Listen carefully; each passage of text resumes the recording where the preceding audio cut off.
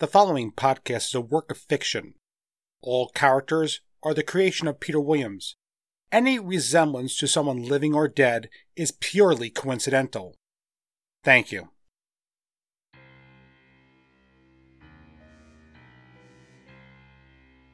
Oh, as Claire would say, I am such a naughty host. Such a tease. But finally on this Tentacle Tuesday, we will resolve one very important little detail. What did happen to Geraldine Hicks? Was that her Jonah sensed? Was Mr. Alistair correct? And Rhoon's Mudmen now have her in their possession? I guess there's only one way to find out. So I recommend to you to get comfortable. So grab your loved ones and hold them close. Maybe a cup of brandy since the weather's getting cold, or something else. For you younger folks, some hot chocolate and a little peppermint. Anything to take the chill off your bones. As you do, please remember that this podcast does contain images of graphic violence, child endangerment, and naughty, salty language. Now, it's time to grab your tentacles as we slip into the wake of darkness with Chapter 18, Loss.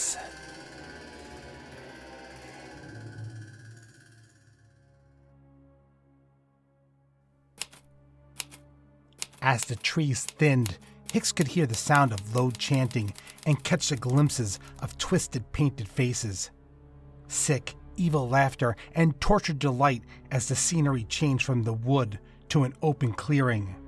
Nearby, a deep, guttural voice echoed into the night. "Aha! Bring her to me!" The Mudmen turned towards the sound of his voice and marched up the stone pathway. Rising up like teeth on either side were tentacle-shaped columns reaching into the air. As she neared this man, she could feel his hot breath on her. "So, this is the source of all my pain, all my trouble." His face was pale, painted with blue tattoos that cut and twisted in unusual manners. "Lay her out on the table and tie her down so that she cannot resist." The Mudmen marched up the stone steps and toward the stone table surrounded by skulls of hundreds who had died here before. Hicks could hear them crunch like twigs under the Mudmen's feet. She felt them rip the remains of her dress off and the icy cold table on her bare back as they laid her out. The chanting grew louder, and she could hear a clattering noise like teeth. She tried to look around, but she could only see columns holding torches. She wanted to run, to scream, to resist, but all her strength was gone. She just lay there, looking up endlessly into the night sky, hoping, praying that someone would save her. "Please. Oh God, please. Please." Again, that booming voice echoed into the night, and she could hear cheering and chanting in unison. "Allah Ikyatsu, Ma no Ikyatsu, Koldem Ikyatsu." An icy chill went down her spine, and she could feel him approaching. The one who ordered her tied down. He made her skin crawl, and she tugged with what little effort she had to free herself. The chanting continued in the background, and his grotesque smile filled her sightline. "Good evening, Geraldine Hicks." He held forth a cruel stone knife. It was the one she had used to kill Rogers. "Recognize it?" Tears filled her eyes as she whimpered. "You have cost me a lot. You and that twisted, stupid doll, Claire Thomas. So unfortunate. Such a confused creature." He ran his fingers over the blade, and his eyes flashed a deep red. "Do you feel it? The new moon rises behind me. When it reaches its height, I will tear out that pretty little heart of yours and feed it to the well just beyond that wall. Your blood, with the new moon's power, will act like bait and bring forth the destroyer. The one to consume all, Ikkyatsu.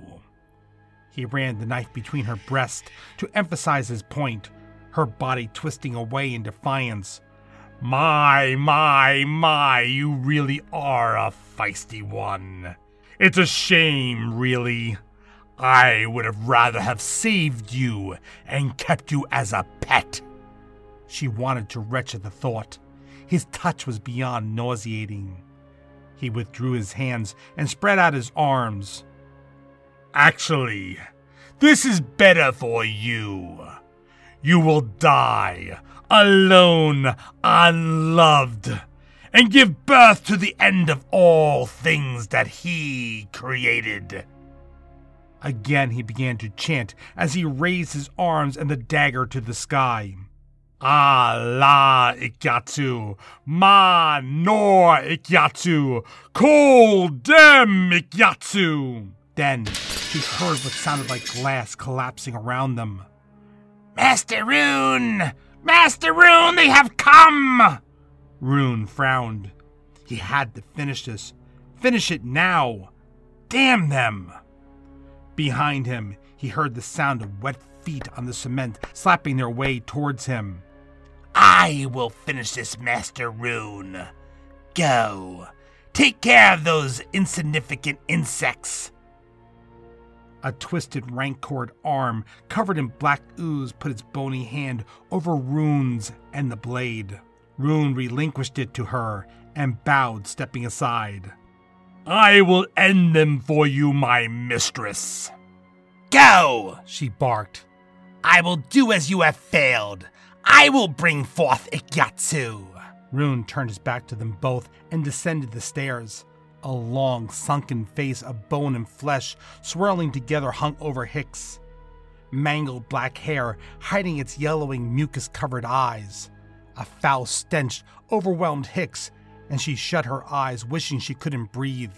It raised its bony arms as flesh licked its way over her, wrapping her slowly, giving her almost a human form. In some ways, she reminded Hicks of Claire Thomas, but more hideous, older, emanating hatred and evil. Now, where was my pathetic servant? Oh, yes, that's right. Allah Ikkyatsu, ma no Ikkyatsu, kodem Ikkyatsu. Geraldine grabbed a cup of hot coffee and let the smell fill her nostrils as she left the small kitchen and sat down at the breakfast bar. A light rain was falling, making a mess of the leaves she had raked up yesterday morning. Meow! The familiar sound of her cat Meander met her ears, and she felt him nudge her feet and then legs. Meander, that tickles. Meander jumped from the floor onto the neighboring stool and then onto the top of the breakfast bar. Hicks gave him a stern look. You're not supposed to be up here, you know that. But the cat stubbornly ignored her and nudged her face. Oh, sweetie, you've missed Mommy. Meow. She pulled the cat towards her and cradled it, rubbing its belly. I've missed you too. Meander's paw touched her chin and she looked deeply into the cat's eyes. Hot tears began to roll down her cheeks and onto the cat's face and whiskers.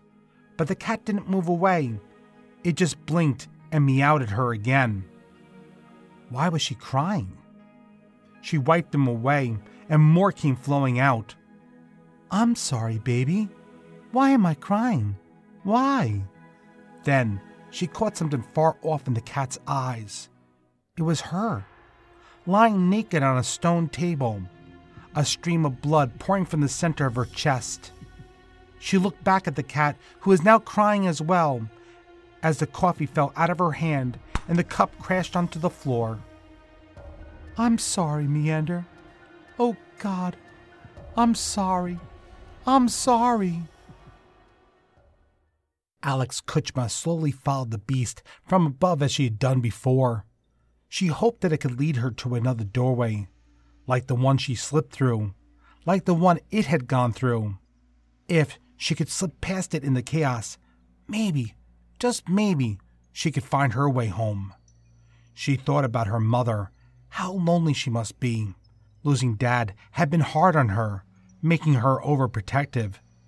She wanted to go back, to be with her, to protect her. But how? The creature below paused. This wasn't anything new. It often stopped the feed or sniffed the air searching for her. As long as she stayed away from it, she should be. Then she noticed. The air around her felt charged.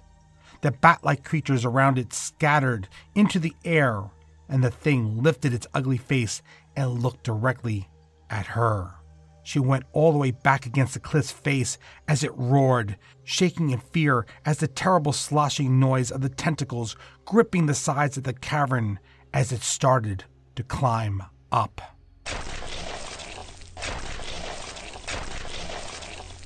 She could feel them tearing at the rock surface, snapping and crumbling the stone underneath its massive weight.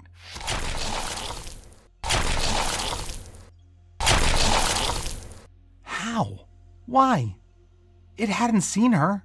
It hadn't shown any interest in her presence. So why? Why now? Someone tugged at her sleeve, and she nearly let out a terrified scream. But the person's hand quickly covered her mouth. "Sorry," she said. "I didn't mean to frighten you," she whispered.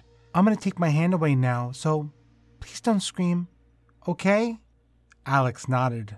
The person pulled their hand away, and Alex turned to see who else was stuck in this nightmarish world. The girl standing before her looked a little sheepish, staring at the ground and not looking directly at her as she asked, "Are you okay?" "Yes," Alex replied.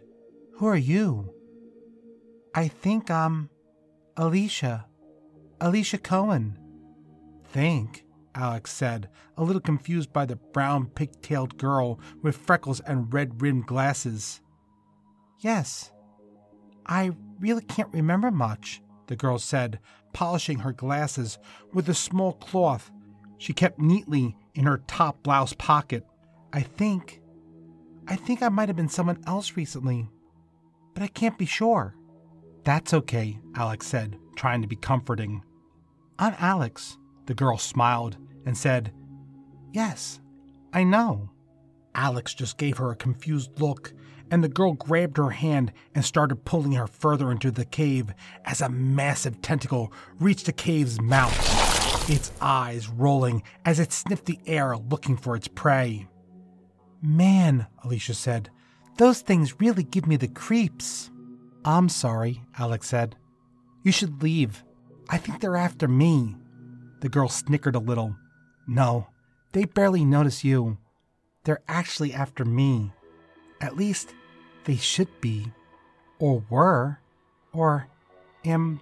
Oh, God, this is so confusing. I have 2 sets of memories." "Anyway," Alicia said, "we need to get away from it as fast as we can." "But I was hoping to follow it to another door, to slip past it and maybe go home." The girl shook her head. "No, that's no good. You really can't get past it. The only reason you got through that crack in the fireplace is because Master Rhoon failed to capture you in a soul jar." Alex froze. "You? How do you know that?" Alex demanded. "And how did you know that creepy man's name?" The girl's face was in obvious pain. I don't remember. I can't remember. Please, just trust me." "Then at least explain one thing to me. Why is it after you?" Alex asked. "Or I'm not moving another inch." "Well, I think I was supposed to be here, not you," Alicia said. "Mom, Claire, she had hoped it wouldn't notice the switch." Alex was beyond confused, but the more she looked at Alicia, the more she recognized the mannerisms, the voice tonalities. This was someone she once knew very well. But who? "Anyway," Alicia continued, "you can't leave that way. I need to bring you to another spot. There, he will come for you and send you home." "He?" "Don't worry. He's a good guy. A little rough around the edges sometimes, but Wait, how do I know that? Damn, I wish I could think straight. It was so much easier before. Alex just stared at Alicia in disbelief. She looked almost like a channel on an old TV that wasn't quite coming in correctly. Her face, her features flickering between people. Alicia she didn't recognize, but the other face. Michael, she started to reach out to Alicia. How can you be Michael? Alicia froze. Oh boy, you recognize the other me, huh? Yes, I do. And how could I forget? You and I were friends. I was at... Oh, God. Michael, something awful happened to you, Alex said. Alicia got very quiet. Alex, Michael was never real. He was a doll given life by a soul you see before you. Me, Alicia. I was kidnapped and sacrificed to allow him to be born. But the thing that gave us life was an incompetent creation herself. So, Michael took on real characteristics, a real human form. My soul, its love, its desires. Anyway, the girl said, I'm here to try to help you. But, Alex asked, how? Alicia smiled. I'm not 100% certain myself. Like I said, Alicia said, knocking on her head, I have two of me in here, and it's confusing. Michael's genuine feelings for you brought me here. He wanted to make sure you got home, to your body, safe and sound. What about him? You? Alex asked. Not now, Alex. He's coming. We need to move. The noise came as several tentacles could be seen, pushing their way into the cave mouth, causing the stalactites and stalagmites to crumble and fall around them. They raced deeper until they found a crack in the cave wall that led them out to the other side of the mountain. Alex could see a bridge hanging in the air and crossing what appeared to be a temple floating in the sky. You must cross that bridge if you want to go home. He will be here soon to get you. Who? Wait. What about you? Alex begged. An icy cold gust of air plummeted from above and into the valley below. Nothing moved, and the sound of the horrible tentacle thromping, moving, had stopped. The sky turned a deep red, and like Ikkyatsu itself, eyes spread across it from horizon to horizon. She could hear an awful chanting and the sound of a knife ripping open flesh. A heartbeat echoed as a triumphant scream rose from above. She looked towards her left. The thing was now moving at a furious pace towards the mountaintop, its tentacles reaching for the sky, as if the very sound of the heartbeat had called to it. A dark rain of blood poured down on it, as if someone was bleeding from above the sky. The bat-like thing swirled in confusion and excitement in the red rain, screeching, landing in puddles and drinking every ounce they could. It was horrifying. She felt the girl, Alicia, tap her on the shoulder, and she turned away from the chaos. Alicia smiled at her for a brief moment, and then she saw Michael Thomas once more. Go. You must go. I've done my part now. Now I can sleep. Alex started to cry. But what about you? Michael, Alicia, pushed her onto the bridge as the mountain they stood on began to fall backwards, crumbling to the valley floor. Alicia never moved, never wavered, as everything fell from around her. She just became one with the rocks and the dust, and then was gone. She could still hear his voice. Go, quickly, he's coming for you. He'll bring you home. With tears burning in her eyes, she ran as hard as she could towards the temple, the bridge falling away in chunks behind her until she reached the other side safely. It was a weird place, almost like a shadow. Tombstones encircling a monolithic-looking doorway that stood in the middle. And she could smell something familiar. Rosemary? Behind her, flames scorched the sky in every direction as a horrible scream could be heard in every direction. A plume of smoke filled the air, and all the eyes that once stretched across it closed as she could hear someone, a wretched voice, yelling, "You can't kill me! I'm immortal!" Then everything went pitch black.